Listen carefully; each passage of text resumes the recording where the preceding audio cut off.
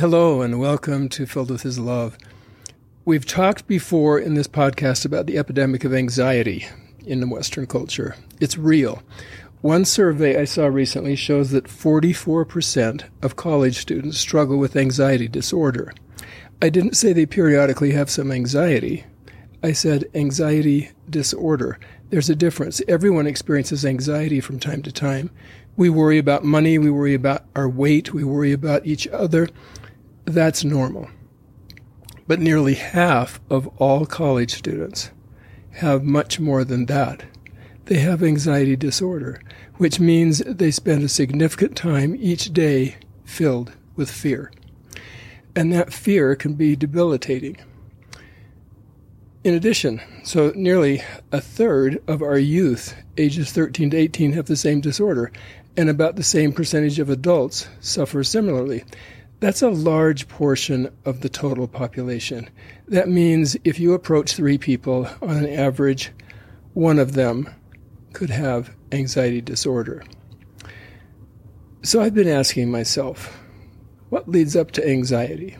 What's the precursor? If we could identify the cause of anxiety, we could likely help more people overcome the disorder. Well, I'm not the first to ask these questions. Psychologists have been trying to figure these things out for a long time, and there are a number of theories and treatments. But here's one of the most interesting insights that I think can be helpful to all of us, whether or not we have a severe problem with anxiety.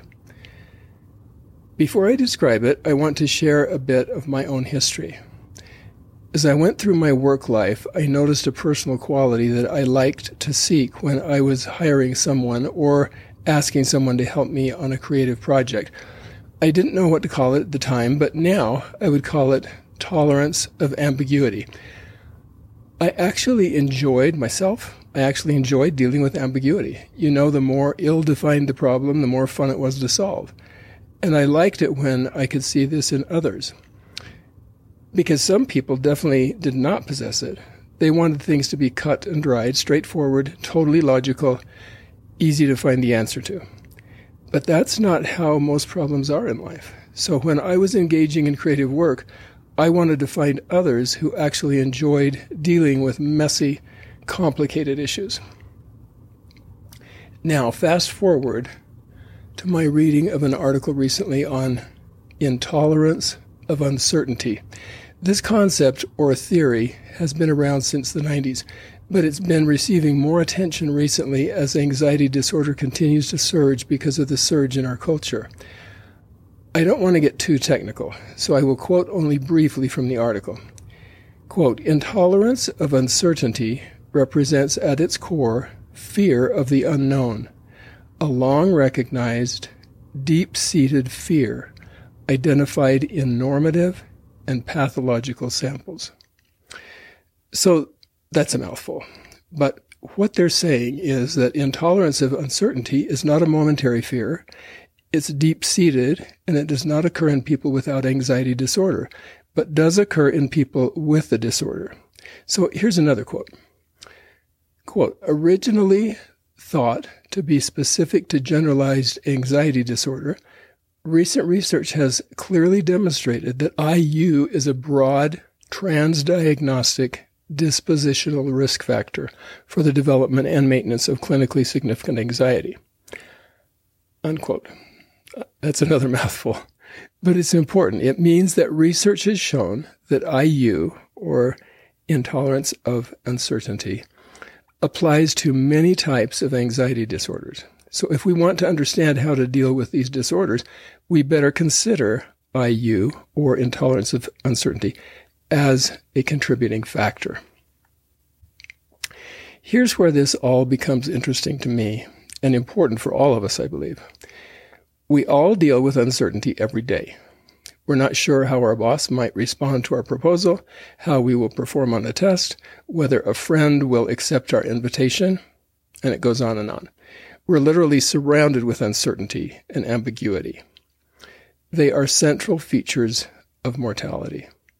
The question is, how much of a threat do we perceive a future event to be? I like this word threat because We could also view an uncertainty as a puzzle to solve, or a hurdle to jump over, a challenge. But threat? That's where it becomes dicey. The minute we see the upcoming test in the same way as a hiker sees a cougar running down the trail toward him, fear, real fear, kicks in and can paralyze us. And when we become paralyzed, even for the short term, we lose our ability to deal with life, and anxiety takes control.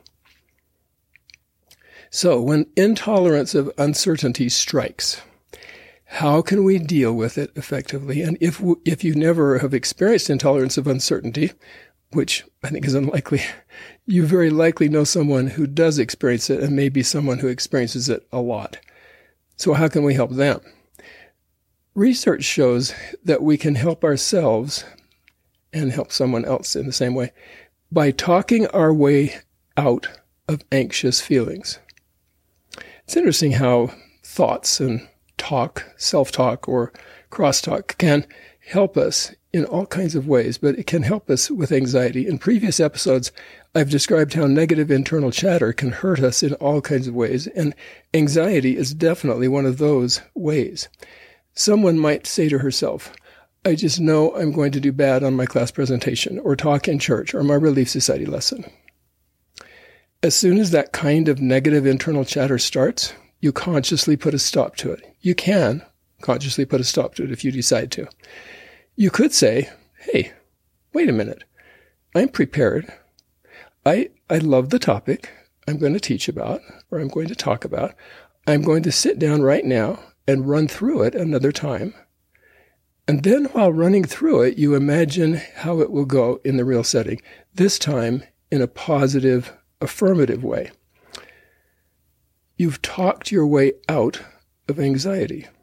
It only makes sense that since we talk our way into feeling afraid of the future, we can talk our way out of it by re-envisioning it, by practice, and by affirmative, positive self-chatter. Now here's the prophetic counsel that can change everything. Counsel that can help lift us to a whole new place in our relationship to anxiety. President Nelson has promised us that we can expect miracles. That's a prophetic promise from God's living oracle. This is the most powerful way to overcome intolerance of uncertainty. Rather than expecting failure or disappointment, we can flip that around totally on its side and expect God's help, and with His divine grace coming to our aid, we can expect a miracle. And these miracles don't have to be dramatic events. Oftentimes we think of miracles that way, but that's not, I don't believe, what President Nelson's talking about. He's simply saying when we recognize God's hand reaching down and helping us, that is miraculous, even in the smallest of ways. One final thought. One person I've known in my life who definitely did not suffer from intolerance of uncertainty was my mother-in-law, Lola Henson Sedgwick. As my neighbor once said, quote, that woman was a force of nature, end quote. And she was. As she approached the end of her stay on earth, we used to visit her often, and nearly every time we stood by her bedside, she would look up at us, even in her weakness, and exclaim, I'm getting ready for my next great adventure. In other words, she saw death as an adventure. She did not try to convince us that she knew exactly what was going to happen or how it was going to feel to pass from this earth. She knew it was an uncertain thing. She had never experienced it before, but she wanted us to know that she was actively, consciously preparing for it. Not that she was eager to die, but that she was eager to face the unknown with faith. The first time I heard her say, I'm getting ready for my next great adventure, I did not know quite what to make of it. I had never heard anyone approach death in quite this way. But the more I've thought about it over the years, the more profound it has become for me personally.